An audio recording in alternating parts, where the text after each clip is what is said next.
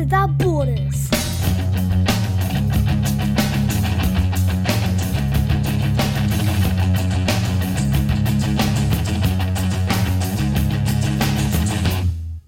Hi, Daddy. How are you? Hi, Daddy. A dedicated dad and long-distance parent, I'm raising 2 boys in 2 countries, and in each episode I invite another dad to join me in a podcast adventure to talk about our journey as parents. We will discuss the messiness of modern dadding and the challenges of long-distance parenting. At the end of each episode, I will be checking in with psychologist and fellow dad Todd Kettner as he shares his insights into parenthood. My name is Blue, and I am a Dad Without Borders.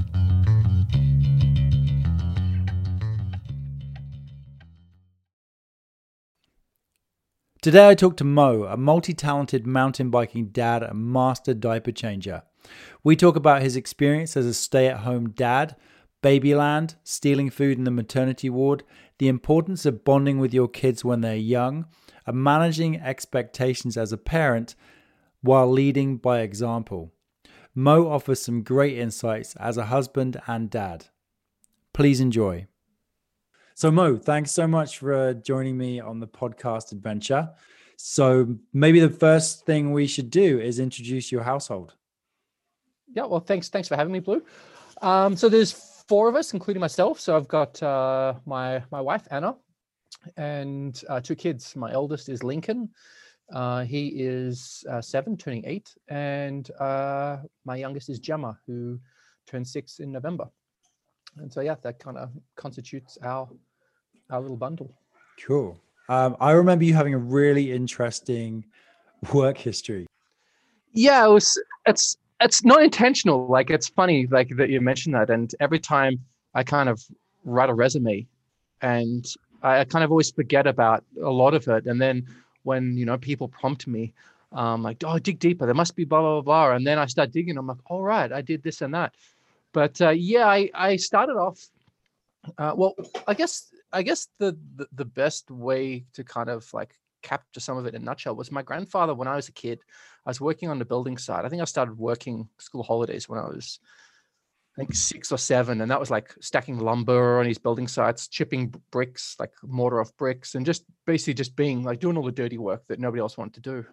And my grandfather said to me, and this is like stuck with me like forever, and I'm imparted this on my kids, is that if there's crap to be shoveled and you're willing to do it, there's always a job for you. And obviously he didn't say it in a sanitized version like that, but it kind of stuck with me. And it's true. Like, always, if there's a crappy job somewhere and you're willing to do it, you'll always be employed.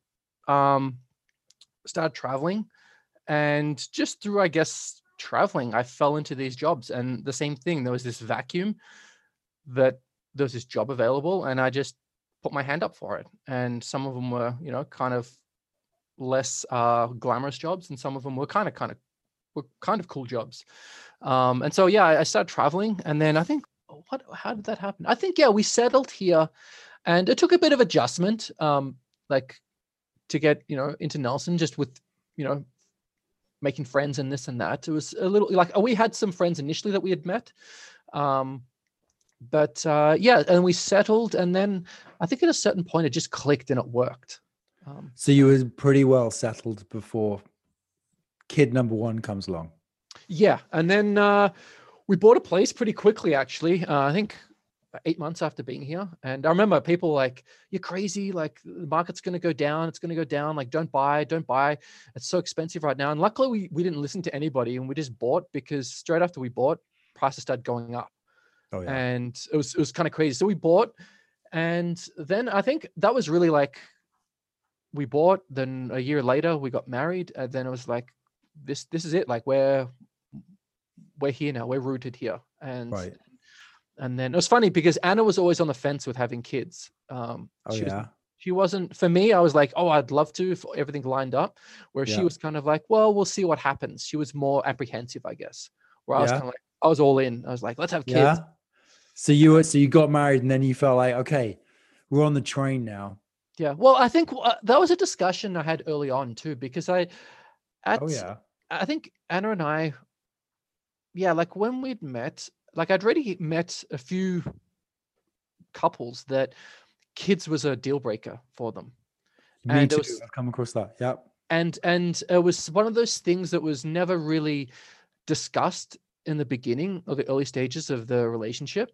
And then, they're invested 5 or 10 years, and then it comes up of, hey, I want to have kids, where the other one doesn't. And it basically, yeah, it poisons the relationship. And so I saw that. So I was a bit cautious. And so, like, Anna, like I loved her, and she was a great girl when I first met her. But that was one of the things I just said to her, is like, hey, if this works out, I would like to have children. Like, what are your thoughts on that? And she wasn't like strongly opposed to it, and was like, I'm open to it if everything lines up. And I said, totally, awesome. Yeah. So that was kind of like the first one of the first things, which probably sounds pretty heavy and scary. I think it sounds like a grown-up conversation to have, though. I think that was a wise move on your part to open that conversation up. Because I think you're right. I've known at least a couple couples exactly that comes up, and they go to counseling, and in one case, a kid does come along, but the relationship doesn't survive. So no one wants that. Yeah, and so, like, and for whatever reason, if we weren't able to have kids, then that was something that I'd be okay with. But I didn't want that door to be closed and locked from the get-go. And so fast forward back to Nelson. We're all settled. We'd bought a house, we'd gotten married, and we're like, all right, are we going to have children? And Adam was like, yeah, let's do it. So along comes Lincoln. So there was a bit of a plan. So because I felt a lot of pressure. Seasonal work. I need a stable job. I need to be paying all the bills. I need to, like, in the same sense too, step up like my dad did and be the main earner. Right. And we had talked about mum being at home with kids, or with the kid, with Seth, my oldest, who's now 7. But yeah, so that was the decision that mum would stay at home for the first couple of years in a relationship that sadly didn't work out. But for those first 2 years, she was very much the stay at home, and I was the breadwinner. But I found that really stressful to like. How was the transition for you? Like, you sounds to me like I was open to it when I was younger, when 25, whatever. I was like, yeah, I can see that happening, me settling down, having kids. But by the time I had my first, I was 39, and I'm 46 now. And I was good. I was fine, happy on my own. I had nephews. I felt like the bloodline had been continued. Pressure was off, apart from the pressure from my mother, I think, to have a kid. But it's just that natural. Parents want their kids to settle down, have a family, and all that stuff. But apart from that, I was totally happy. So for me, it was a big shift. That they were just like, we don't even know what Mo's doing or where he is. And that sounds like me too. But I think with that, my parents hoped that I would come to an end of that. I think they'd kind of given up on me, because like I'm the oldest out of 3, and I've got a younger sister who's 2 years younger. Like, I'm 41, and I've got a younger brother who's 5 years younger. And I think after I'd left and they'd realized that I wasn't coming back, because the hope was always that, oh, he's just traveling, he'll come back at some point. And 95% of Aussies probably do go back, and then 5% actually stay. And I just made up those figures, by the way, too, so don't quote me on that.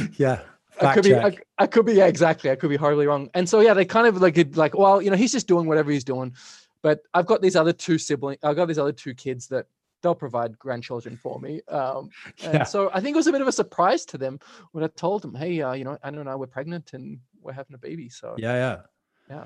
So with that, did you guys discuss the roles of who, you're super capable, you've done a lot of things, you could get work without question. Anna's a physio, so she's got her kind of career path laid out.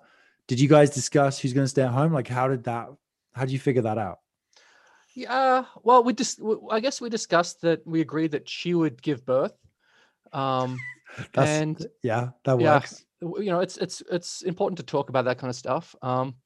And no, I think Anna was like already established in her career and had a really solid career going, that it would have been financial suicide for us to now play the traditional roles and say, you know what, no, I'm the man, I have to provide, you stay at home. Like it just didn't make sense. Yeah. And to be honest, I was and still am such a big kid that, for me to stay at home and take care of the kid was like, not a big deal. But it wasn't something, I don't know. Like, it was just Anna made more money, and her job was the one that's really paying the bills at the end of the day. But she probably got maternity leave, eh? She did. Yeah. She took the year off. Perfect. Yeah. So she took the year maternity leave off. And then I was kind of like, I was doing seasonal work, and that winter, I don't think I worked that winter anyway. So, which was actually a good thing, because through giving birth to Lincoln, she had a few like health complications with like high blood pressure. And so she was really kind of unable to really take full care of Link, because she was suffering from like massive migraines and headaches and stuff like that, and a few other things I can't remember now because it was such a long time ago. But so I had to basically kind of step up for the initial couple weeks to even months maybe to kind of take care of Lincoln. So I was doing a lot of the bottle feeding, and the funny thing is that Anna was more nervous than I was. She was like, and I'm like, I got this, babe. Don't worry. I know how diapers. I know whether how they fold and how they do this, and like it was, and how to bottle feed, and so it was kind of pretty funny for me. She chose wisely. She chose. Yeah. I was gonna say, do you remember because the first moments I remember heading back home with the first from the hospital, I just remember I remember driving, and I said to my now ex-wife, but my kid's mum. No, she said to me, she said, "How you feeling?" And I remember driving and just being like, "I'm really scared." And she's like, "Me too." And we were just both like, almost like deer in headlights as I was driving back to Weimar, 20 minutes from the hospital. We were just like in a state of shock, and then got back. And I remember, I really do remember going in, it's clear as day, upstairs into his room, and he was screaming, crying. And I remember just this kind of slight panic of just like, holy crap. Like, it just felt like the most mental thing that we'd been let out of hospital with a small child. It was just insane. No idea how to change a diaper. So I'm kind of figuring that out, because the nurses do it in the hospital. And then you're trying to figure out, okay, what they're crying. Is it because they pooped their pants? They need burping? And there's like this checklist you kind of go through instantly. And it was like, I just remember just being like totally overwhelmed in that first 48 hours back at home. But it's never easy, and I don't want to paint the picture of, oh yeah, it was a total breeze, and I had full control over everything. Like, there was a lot of stuff that, having your own kid, every child's different, and it's funny talking to parents about, they have these hard and fast rules of, oh no, you have to do it this way, and that's why if you go into any bookstore and look at the like, I don't know, raising children section, there's like a gazillion different books and different techniques by different doctors on how to do it, because there isn't one book that covers everything. Right. Yeah. And so it always was kind of quite comical with some parents, new parents, like, oh, you have to do this and you have to, and it's just like, yeah, you don't have to do anything. It's, you're figuring it out, and everybody's figuring it out as they go along. And that's the adventure, really. That's the really cool thing. Those breakthroughs of like, hey, love, I just did this, and it made, it put him to sleep straight away. Right. And like, you'd high five each other, at the end of the evening. And was that easy for you? Because if Anna's back as a physio working after a year, and you're at home, doing all the kind of not the dirty work, but, because she's involved too, but, you're changing the diapers, you're there all day. How easy was it with you guys transitioning back and forth as parents with certain ways of doing things? Like, did you kind of have a plan going in of like, well, let's do it this way with the naps, let's do it this way with, people have different sort of parenting styles, right? Like, was she very much, I'm trusting you with how you're setting the foundation during the day, so when I come back, I'm just going to fit into what you're doing? Early on, she was just like, I'm suffering physically, and I just got to recover. So you just take over. So it was 100% me in the beginning. But yeah, we didn't. And then as time passed, and then I went back to work and stuff like that, we didn't really. And it was kind of quite organic. And for better or worse, we didn't have. And we had arguments about what we, like what we should do with like sleep training, because Lincoln was a Oh yeah, that's a big one. That's a big one. Right. And it's a very, very controversial topic, as is like immunization and all that kind of stuff. Yeah.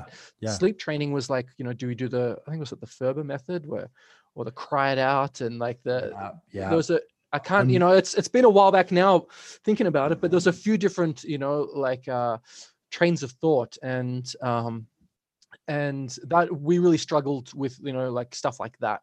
Yeah. It's a tough one. Yeah. Because I just trying to remember. Well, I don't know actually how you relate to this, but so I have 2 boys, and there's a bit of a gap. So there's 5 years between them. Number 2, way calmer. Number 1, I was really stressed out and feeling like, I was like on eggshells around the nap times and getting everything right on a routine. And if it was any murmur, I would run to his room to make sure he wouldn't cry. And number 2, I'm just like, well, mum is slightly more on edge than I am because I've been through it the first time because it's her first. And I remember like this time around, but I remember the first time being stressed and the second time being like, you know what, he's going to survive. Like, it's all good. Yeah.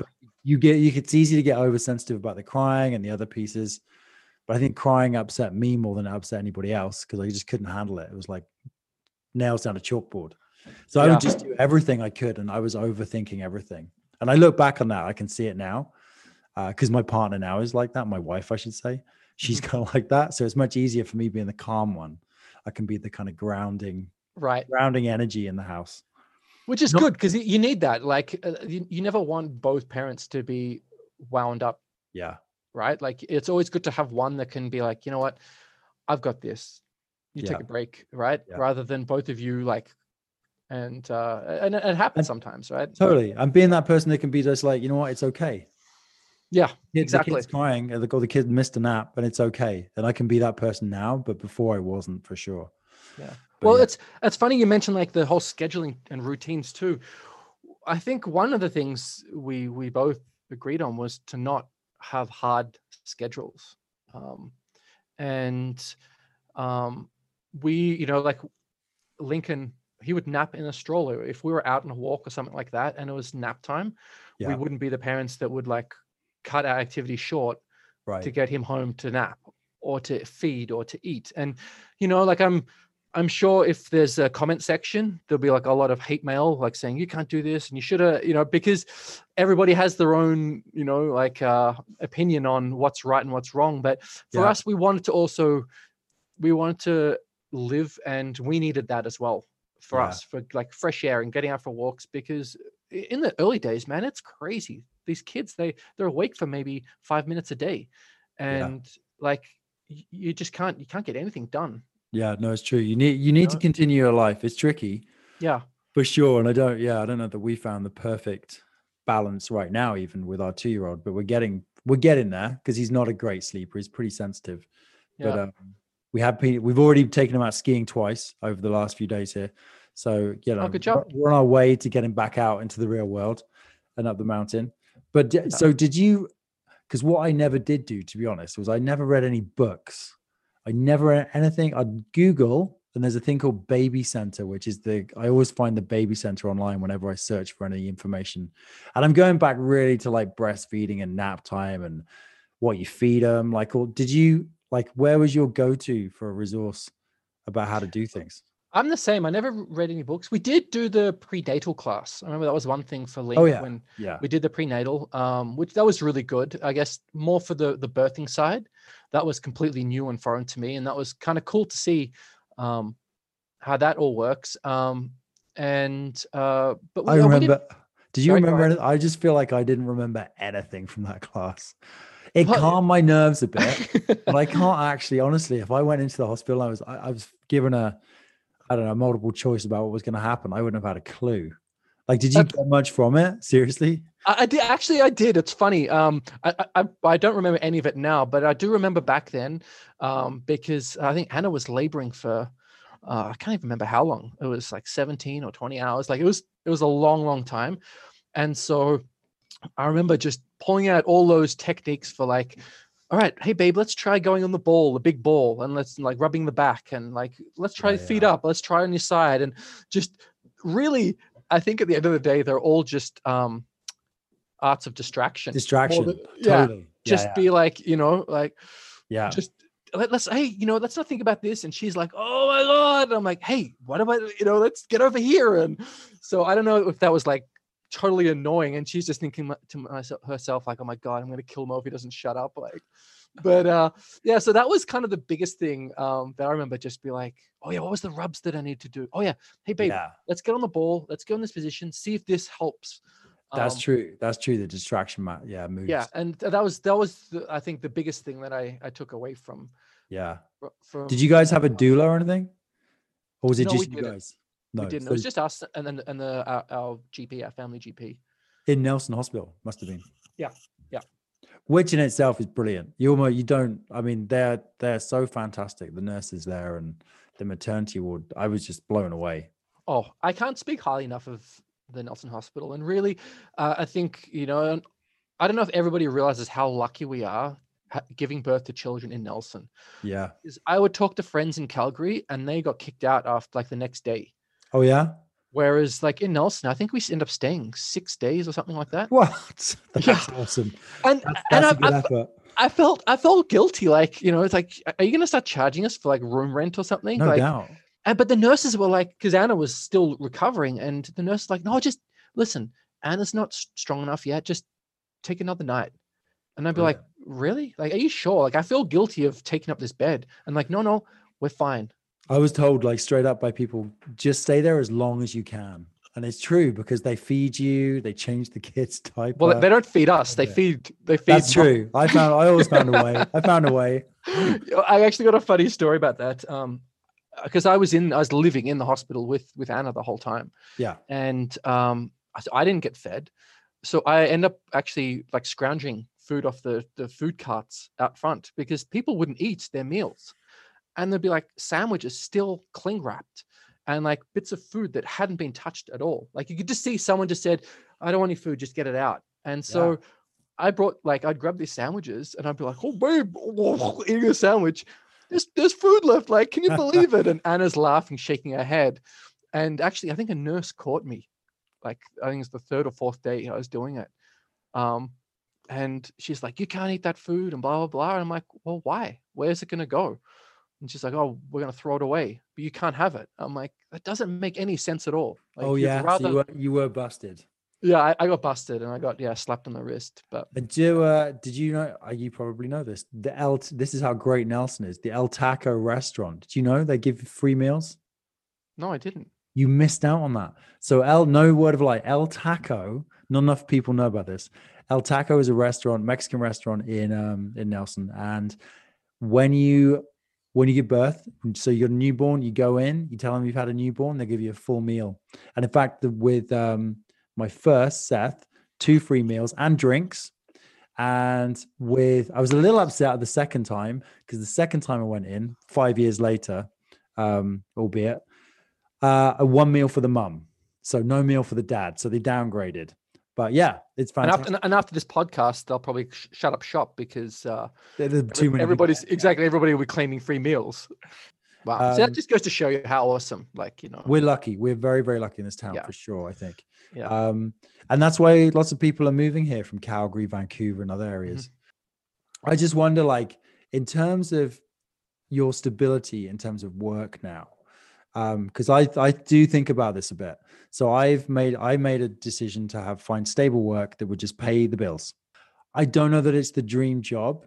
And I just wonder if you think about that, if you ever think about, is there anything beyond the engage, because the kids are going to get older. Mm-hmm. I realize with Seth, even he's talking about when he comes back this summer, he's asking Dad, and he's 7. So I'm going to have to think about this, but he's asking, can he go off, and he'll be 8 by the summer. Can he go off with his friend in town, bike to the skate park on their own? But as he does that and he grows older, I've just started to think and that, do you know what I mean? So I just wonder if you're thinking about that. Yeah, I have been like, I'm still like, I went back to school to, well, I'm kind of in limbo right now, but I'm at school as a student, trying to complete my degree in mechanical engineering. And that was part of, that, like kind of growing up, I guess, and wanting to pursue a different career. And obviously with the crazy year we've had, like I've gone back to, I've had to shelve that and go back to excavation.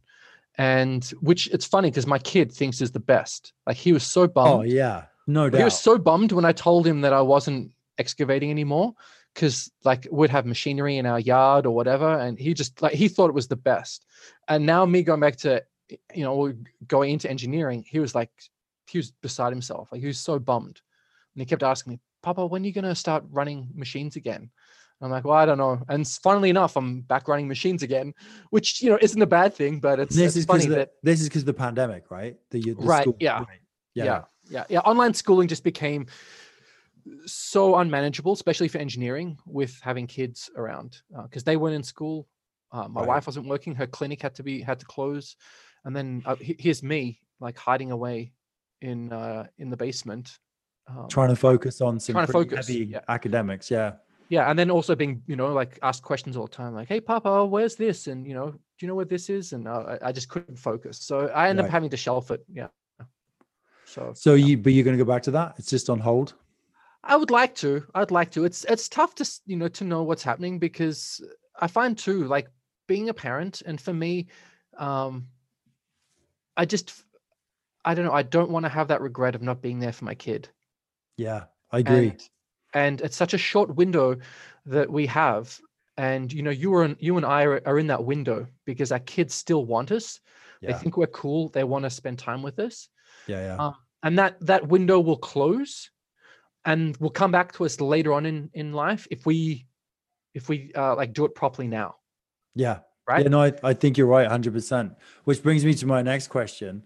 So aside from the career and like being a positive impact on your kid, in the sense of, and one of the reasons I asked that question too is because of my experience with court, and because the court saw me, or the judge, I should say, this individual judge saw me as being someone who was sacrificing my earning potential by devoting too much time to my kid.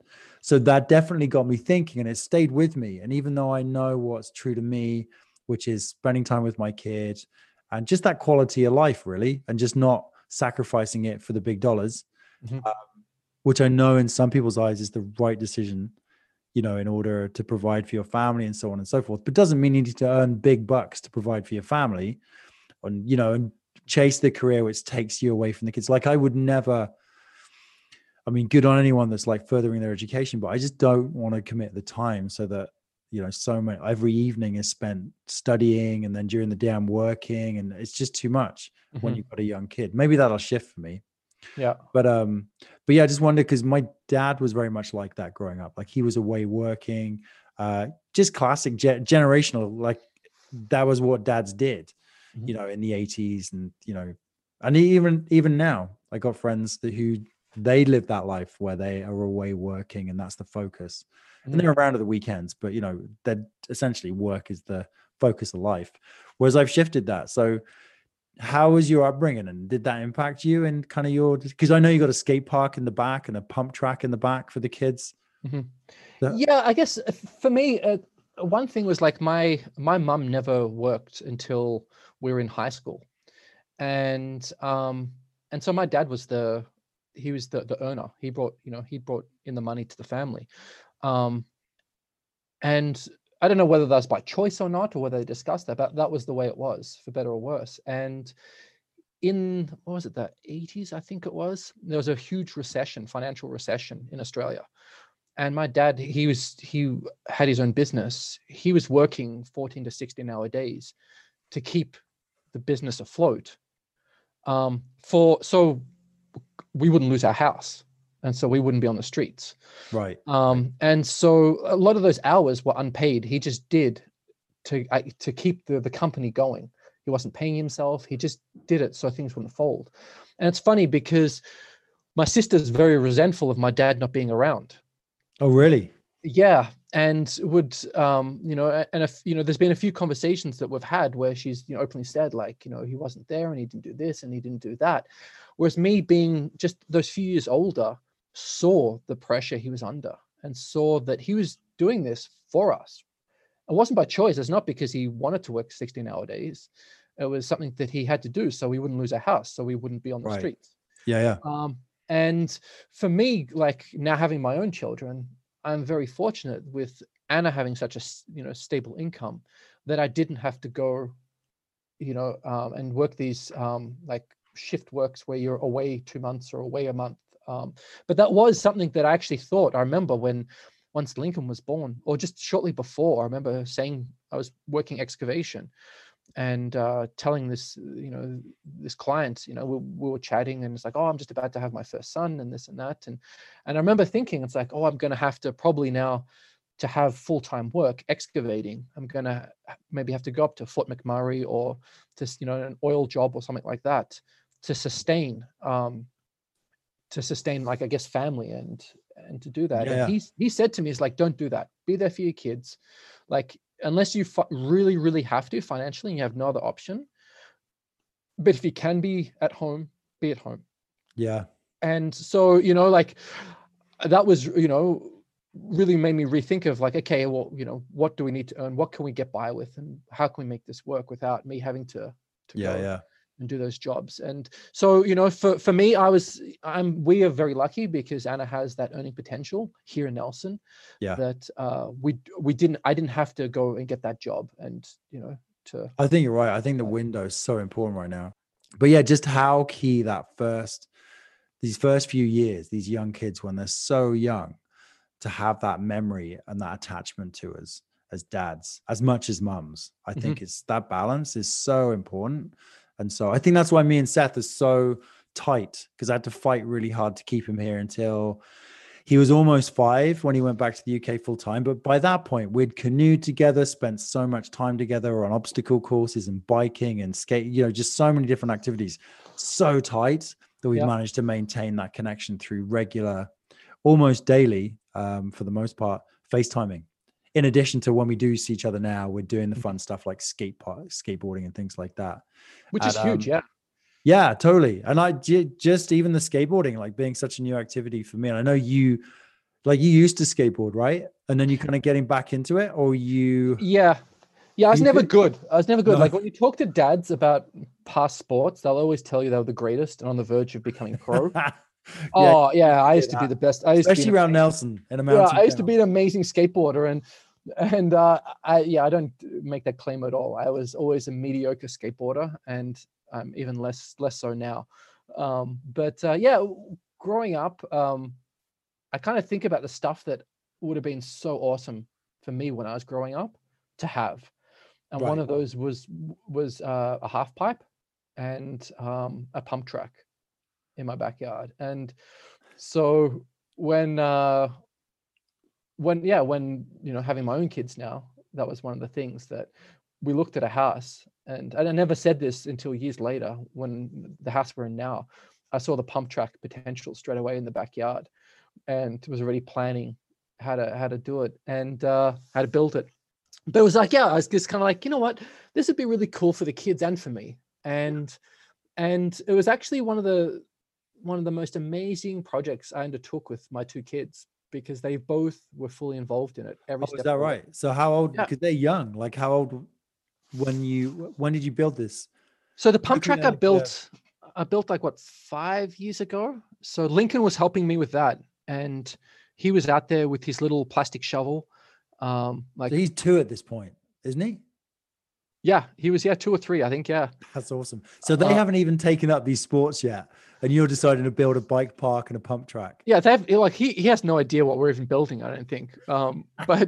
But he's out there, and then I explained to him what I'm doing, and so it was so cute. He was building, and I wish I had some photos of him.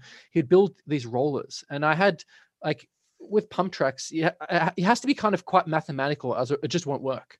Right. And so I'd measured everything and all that kind of stuff, and so I knew where all the berms and the rollers and were gonna go. And so he's like, oh, Papa, check out this jump I'm building. And so he'd be building this little, like, mound of dirt completely in the wrong place that's going to get bulldozed. But I was just like, buddy, that's awesome. And so we'd build, and it was like a really slow process because of this, but we would build and then we'd take a break. And it's like, hey, bud, it's time to session what we've built. And sometimes we would just tear up the grass, and that's as far as we've gotten. But it would be like, let's session it. And so we'd be riding this cut up grass figure eight with no berms, no rollers, nothing on it. And that was just what we'd do. And then some days that's as far as we got. And then the next day we'd come back and was like, hey, let's build this one roller. And so he was there like every step of the way. That's awesome. It's pretty awesome. And so with that being said, they're now a little bit older. Are they getting into the biking and the skateboarding? Oh yeah. Are they still early stages? Oh no, like they especially Lincoln, he's like totally anything two wheels, loves it, and is actually quite talented at it too. Like he has that body movement where when you see him ride, it's like very fluid, and it's like he gets it. Like and I don't know why that is, or like, did he ski? He does ski, yeah. Yeah, because that might be, yeah. Seth started skiing when he was 2, and he became a good skier pretty quickly over the 3 winters that he skied a lot. And I feel like that's helped him transition to biking particularly. He's really into biking. I'm trying not to push them in any one direction, but just kind of make sure they have access to as many different activities and sports. So when they find their groove in any one thing, but also make sure they have a really good foundation in one sport. So Seth has that in skiing, I would say. And so he's now taken that to a few other things, scootering being a big thing. Yeah. But with that too, and I'm wondering if you have thoughts about this. I'm not going to lie. I daydream about both my boys sometimes. They're dropping in and it's Olympic. They're going for the Olympic gold medal. And I think usually it's ski cross where I'm like, in my head, that's what they're doing. So I do have these aspirations for them to like, just like excel and go big and be the best kids on the ski hill and then hit the competitions. I'm trying to rein that in and have that expectation, because actually here, I'll share this with you. So 2 days ago, we take Indy, who's 2, straight up to the ski hill. And when I took Seth, the third run was not the bunny hill. He did 2 runs, and then he wanted to go on the lift, the Silver King lift. So this is a lift that's going up into blue runs and whatnot. And we never look back. Indy, he was the kid 2 days ago, screaming in my arms, not happy, didn't want to be there. And I was like, oh, it's just killing me inside. Yeah. No, come on. You're going to be another, like, you're my prodigy. Do you have feelings like that and expectations? Do you have to check yourself? Oh, totally. And the thing is too, like with skiing, I remember in the early days, some days were a 1-run day and then back home. Totally. 100%. And I remember like being so gutted and just angry that like we've spent more time in the vehicle getting ready, getting everything packed than we actually did on the hill. And I remember just being so wound up with that. And I remember just like thinking to myself, like, what are you doing? We had one great run. They had fun. Like, why, if I was to push them to do 2 or 3, later on, the minimum always in my mind was 3. We do 3 runs. Oh yeah. I'm good. We can leave and I'm fulfilled. But I remember just thinking, like, if I force them to do 3 runs every time, those 2 runs they might hate. The next day, they won't even want to do 1 run. That's the thing, right? Yeah. And so for me, it was always like, keep it fun. And to just lower my expectations and to always make sure it's fun. And that was one thing with Gemma, my youngest. She's not really into biking that much. Doesn't really care much for the pump track, but she likes riding her BMX bike. And so we signed up as a family to race BMX this summer.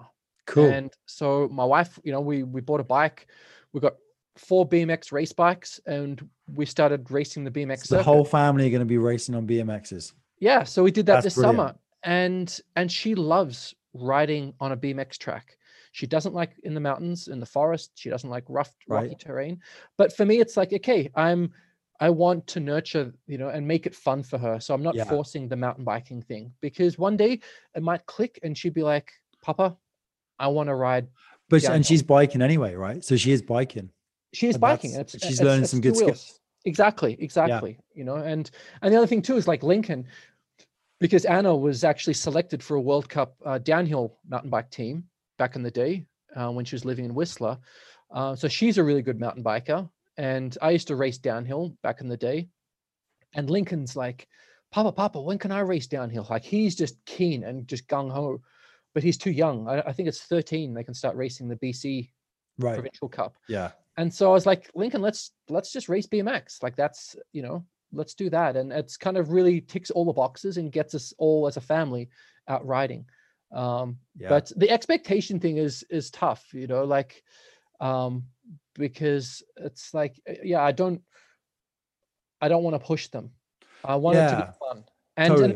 and that was one thing I read. Tony Hawk, the pro skater, I read his autobiography, and I remember him saying that they all skated because it was fun, not because of where they saw they were going to end up, or, you know, like they had no idea as 11, 12-year-old kids that, you know, the career that they would have then would lead to what they've become now. Yeah. And pretty incredible. he says, like, he goes to skate parks and sees kids landing the most incredible tricks, but being totally bummed out because they're not pro and they're not sponsored. Right. And he said they're missing the point. It's all about fun. And totally. It takes the heart out of it. Totally. And that's like, for me, it's like, let's just keep this fun. Right. Yeah. You know? Yeah. I'd say with Seth, that was 100%. And I totally relate. Twice I caught myself in the 3 seasons that we skied together a lot when he was here living full time. And yeah, it was, if there was one run, it was fine. I'd let it go. It was fine. But it's funny now having that kid that's, I can't even barely get him on the slopes. Having said that, we did get a huge smile out of him when he went down with me first time. He just says no to everything. He's like one of those stubborn, but you know what? That might set him up well if he is ever going down that thing of skiing with friends, competitions. Maybe he'll be that stubborn charger that just is hungry, because like, man, he's stubborn. That's like my daughter. Oh yeah. Oh yeah. Like for me, it was the only way I could get her to ski was reverse psychology. Oh yeah. And I just, it was always like, okay, Gemma, now I want you to ski behind me. I don't want you to ski off. I want you to just ski really, really slowly. And then she'd be like, ha, and would just ski past me and be giggling and laughing her head off. The fact that she's being defiant. Right. Made her whole ski run, and she loved it. I like that. And so I would always, you know, like that was it. I'd be like, okay, we're going to go really, really slow now. I want everybody, I'm going to be in front. And she didn't, you know, she's like, I'm not going to be behind you, Papa. Like, I'm going to be in front. And so, and then we actually got down a run, because otherwise it would be just tears the whole way down. Oh yeah. And so good. I like that. You know, my trick for both of them, and it's working the second time around, dried mango, tons of dried mango. Yeah.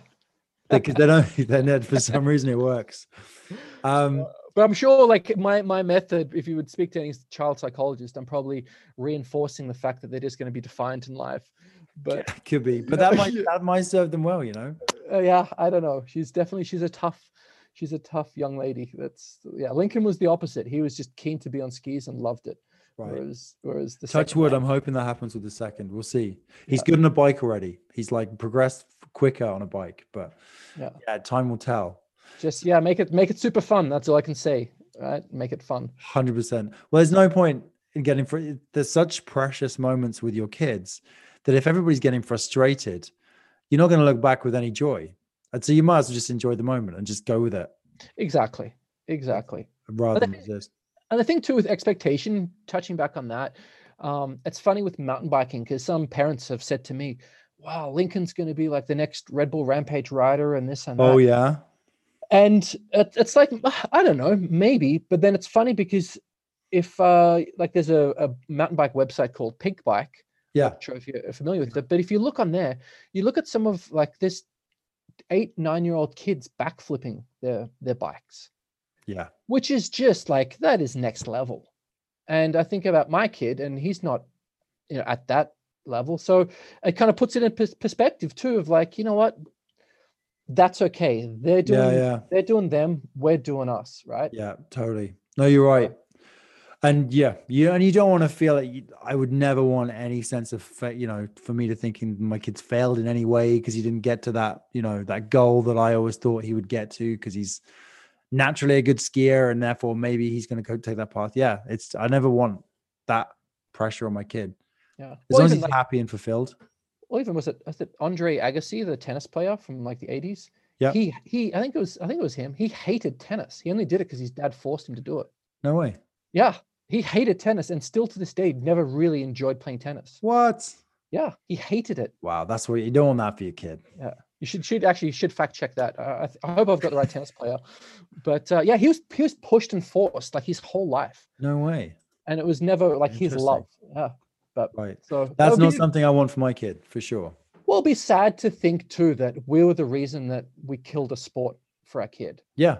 Yeah. Right? Yeah. Like that would 100%. break my heart for my kid, either one of them, Lincoln or Gemma, to say, you know what, Papa, I really enjoyed doing this, but you pushed me so hard. That's why I stopped doing it. To a child psychologist to see if this, like the kind of all this structured programs and stuff actually affects creativity in the future. Do you know what I mean? Like, will we see like Elon Musk's and Richard Branson's and those kind of people that just weren't, like are just really creative people, and the way their minds think creatively and thinking outside of the box, like having programs that are structured to show them all this stuff, will that, kind of enable them to be, like these free, creative, thinking outside the box kind of people? For sure.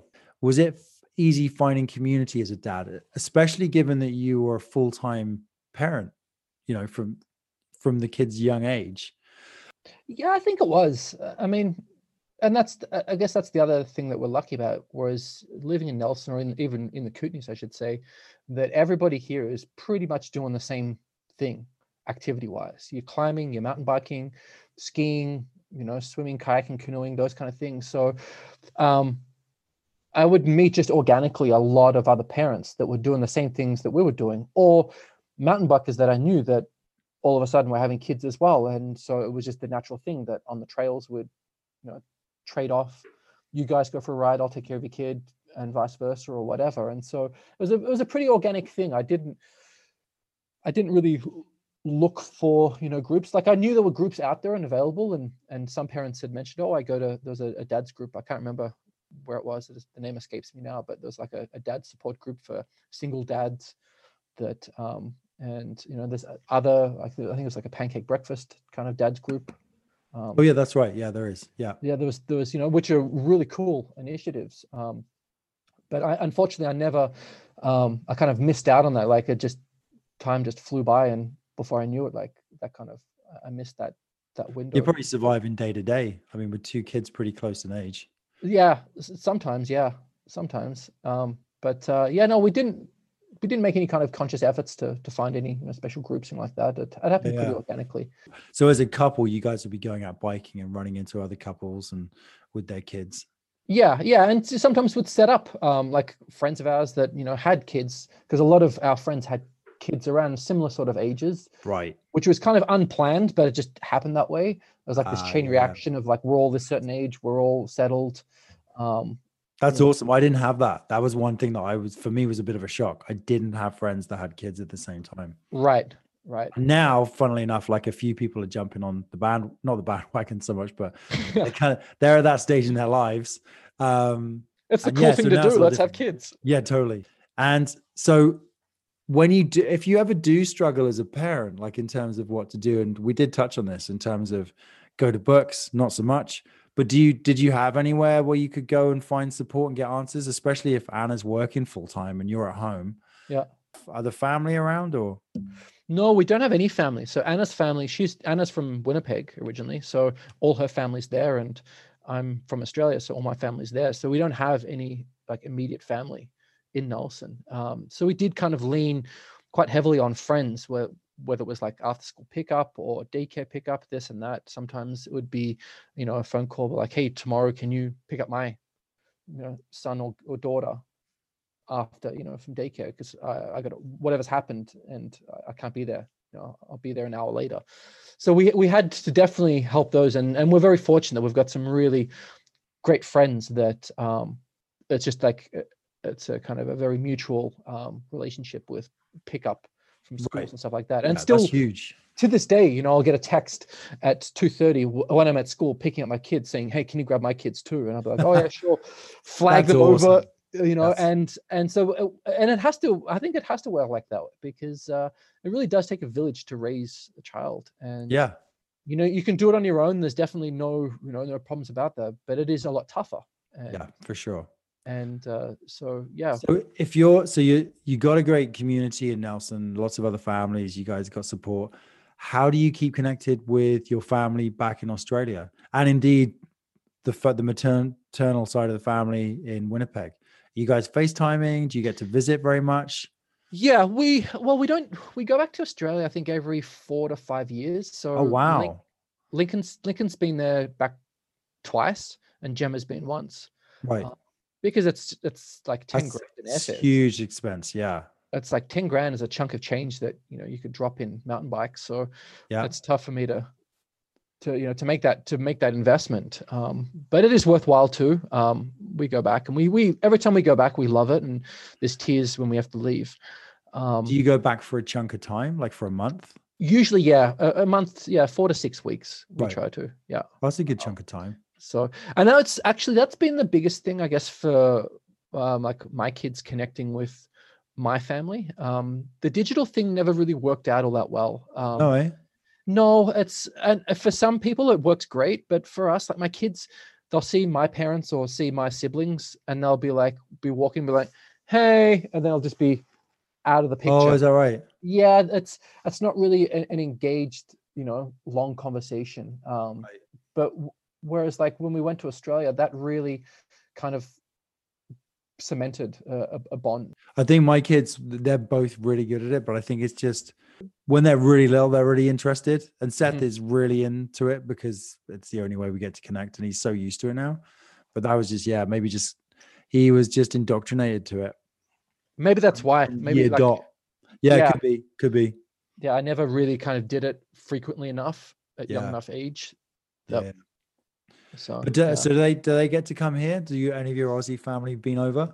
They have, yeah. They came over pretty infrequently. They haven't come out as much as I would have liked, but for whatever reason, same with my family. It's just a long way for the older folks.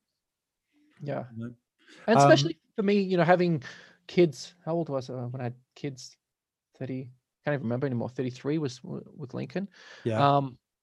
And like my parents had kids a lot younger when they're in their 20s, and so now being an older kind of parent, I guess, that pushes my parents' age into more right. Yeah. The higher they don't have that energy to travel and do the stuff. For sure. Whereas, if I'd had children earlier, they would be younger and they'd have more energy then to take care of kids and travel more and do that kind of stuff. So it's pretty exhausting. Like even for me being an older parent, I notice it like energy wise, like, wow, I can't run all day on the soccer field chasing a ball like I used to, like it's tiring, or being at the skate park or riding the pump track. You got to keep it up. I'm taking up running just so I can keep my fitness into my later years.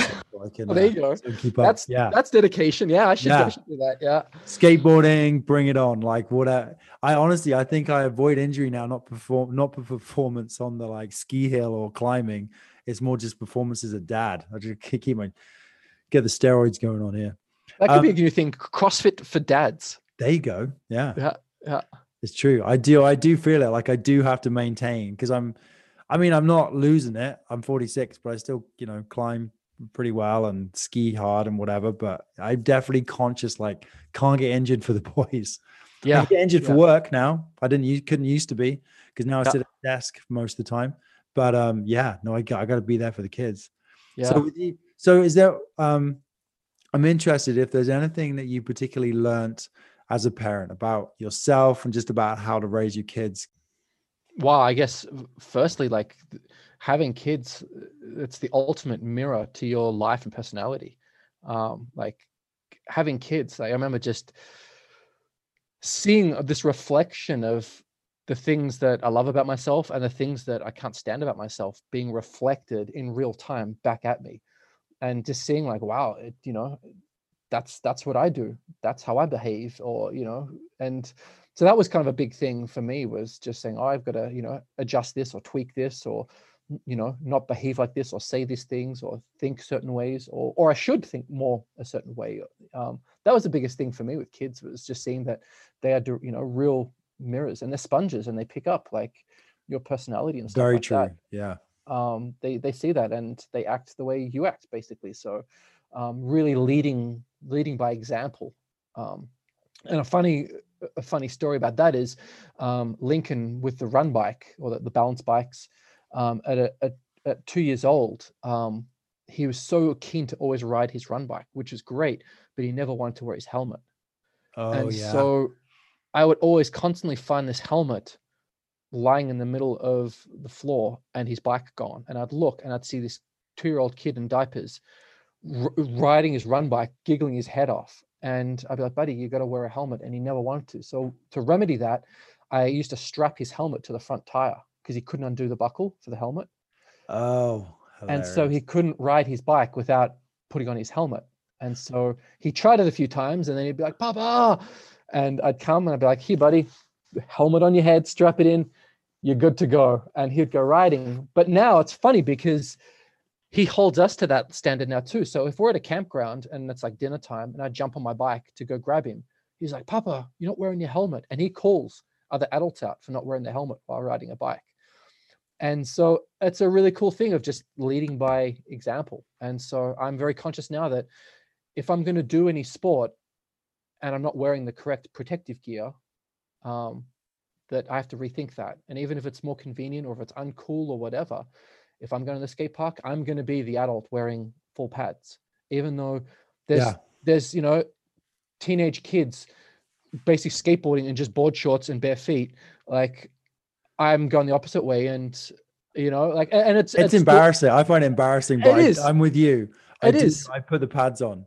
It is super embarrassing, and something I wouldn't have done as a teenager. Yeah. But now it's like, if I expect my kids to wear helmets and pads and stuff like that, then why wouldn't they expect me to as well? 100%. Right? And they do call you on it. Totally. Yeah. And actually the other week I was not wearing elbow pads, and I did fall off the skateboard, and I have a loose chip bone in one of my elbows now. So that was a lesson. Oh, yeah. And also just, to educate them as much as we can about, so they can make the decisions on their own, rather than us making the decision for them to protect them. Yeah. Right. And I know at a later stage, we're going to have to have that uncomfortable conversation about alcohol and drugs and sex and, all those kind of things. And for me, my dad was always super awesome, because he was completely open to talking about all those kind of things. So when I was, becoming sexually active, condoms were not a taboo subject, and I could talk to him about it, and about all those kind of things. And it was really great to just have that education to make the best decisions, because for him to say, don't ever have sex, because you could, this could happen, like, it would just be ridiculous, right? And so just to educate my kids. And so that is like, right now at this stage, it's like, okay, I'm not going to tell you what you can and can't do on your bike, but at least wear a helmet and be, right, like, be somewhat safe. I manage my risk pretty well now as a dad, I gotta say. Yeah, we had like some friends of ours, they just lost their partner, the father, and this was a few years ago, and I remember going to the funeral, and it was a very sobering moment of, I want to be there for my kids, and I don't, what I mean, and part of that is making good choices for what I do now as well. And because I, would make some reckless decisions sometimes, and it's fine when you're just by yourself.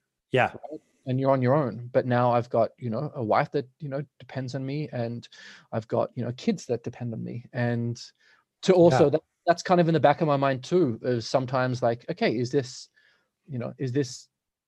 putting my life at danger for no real reason other than an adrenaline rush? Because that's not really a big enough payoff anymore. Like, especially if you haven't got life insurance, and we don't have life insurance. We keep talking about it. We've got life insurance, but you know what? Like, what good's life insurance when you're dead anyways? It's true. That is true. Like, life insurance doesn't teach your kid how to skateboard, right? Yeah. That's a good one. So it's, like, just being there, and like, the sad thing is that, these friends of ours, like, their child probably won't remember the father because they were too young when the father passed. And For me, I sometimes think about that, even if I'm driving on a sketchy road in the ice by myself, thinking like, okay, if I just slow down a little bit, Yeah. it means I might make it home. All that being said, if you knew an expectant father right now, what advice, if any, would you have for them? Enjoy the ride, I think. Enjoy it. It's very easy to be freaked out and panicked and stressed out, but sometimes just sit there and be like, enjoy all those crazy things that happen. And it's really tough at the moment, and it's definitely speaking from like hindsight now. But yeah, I think enjoy it. Enjoy the adventure, because all these things, all these little snippets, they last for a split second and then they're gone. And really savor them and enjoy them, because they'll keep changing, and that little giggle and laugh that your kid used to do will change, and the color of their hair will change, and it won't stay like that forever. So you really be there and enjoy it. Yeah, I mean, Seth's now 7, but Indy's already 2, and I feel like I blinked over the last 2 years. Yeah, so you're right. I think you're right. It's enjoy it, isn't it? yeah, Because it's a magical thing to be a parent. It is. And I never said, oh, I wish this was over now. Like the diapers, I wish diapers was over. As much as a pain in the ass as like changing diapers, and we used like cloth diapers. Power And to you, buddy. it was effort. Like, Anna's like, if you're going to do that, because I'm a bit of an environmentalist, she's like, yeah, good for you. You're doing it, right? And I used to have a bucket that I'd be like scraping. Wow. And it was terrible. It was really terrible. But, like I never thought to myself, I can't wait for this to be over, because along with that came so many other beautiful things, and that phase of life. Like I look back on photos right now of my daughter, when she was in her diapers, like the cutest little button. And it's just like, wow, like that's gone. That time is gone. Oh, I'm having that now. Yeah. And I'm glad I was there for it. Right. Yeah, totally. That's the thing. You're never going to look back and regret the time you spent with your kids. Exactly. And I can't see I'd look back in the same way and think about earning a ton of money and spending a ton of time away working. It's just not, I wouldn't look back at it in the same. I think you're not going to regret. I'm not going to look back and regret that I didn't go and earn loads of money when I could have spent time with my kid, like 100%. And then for me right now, that's kind of where I'm at with my career and stuff like that. It's like, my career can take a bit of a backseat. I'll try and kind of limp it along while my kids are young, but really, I don't want to have an amazing career and not have a relationship with my kids. But you know what's cool though? Dads are a lot radder, I find, these days. Like you think about like our parents, they didn't do really any kind of crazy kind of stuff. It was very like go to work, come home, go to work kind of. And maybe that's a generational thing. They just didn't have, the luxuries that we have today and all the distractions and stuff. 100%. I kind of think, are we big kids or rad dads? And I don't know. Yeah.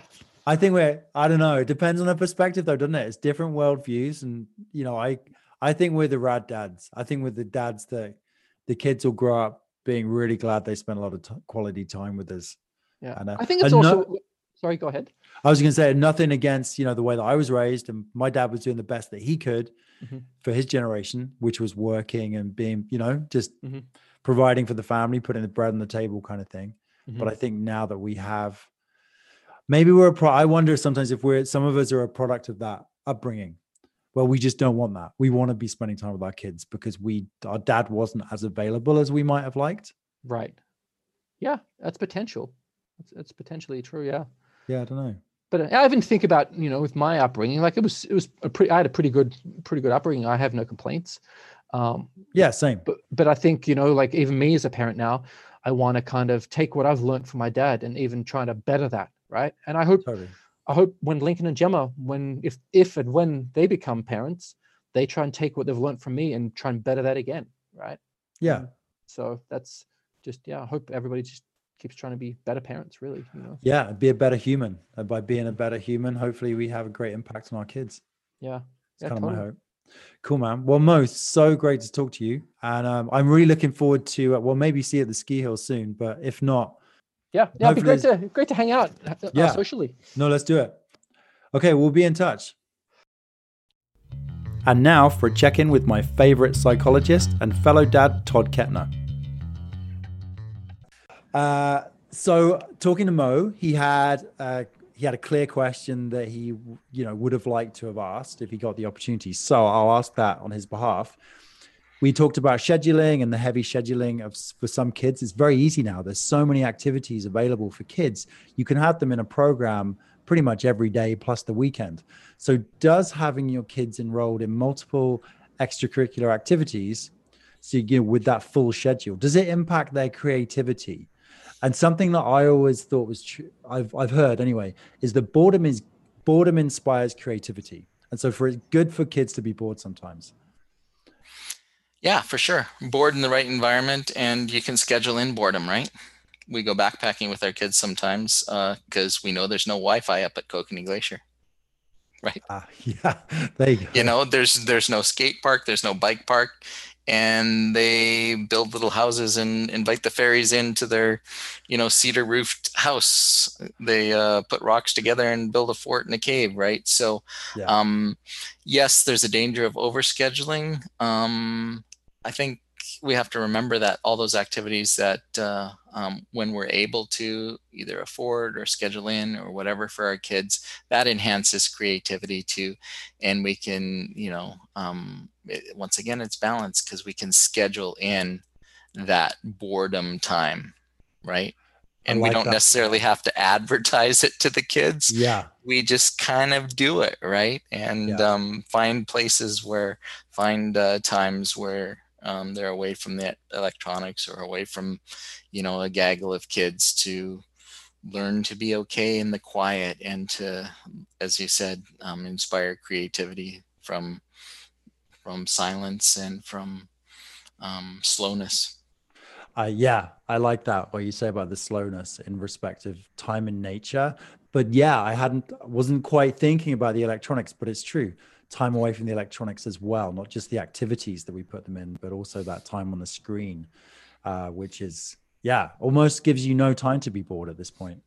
Would there be an age where is there any kind of age where you think a busier schedule is better, or, by the time they're 6, maybe it's better for them to be in lots of activities? Can you do it too young, or is it really the same answer regardless of the age?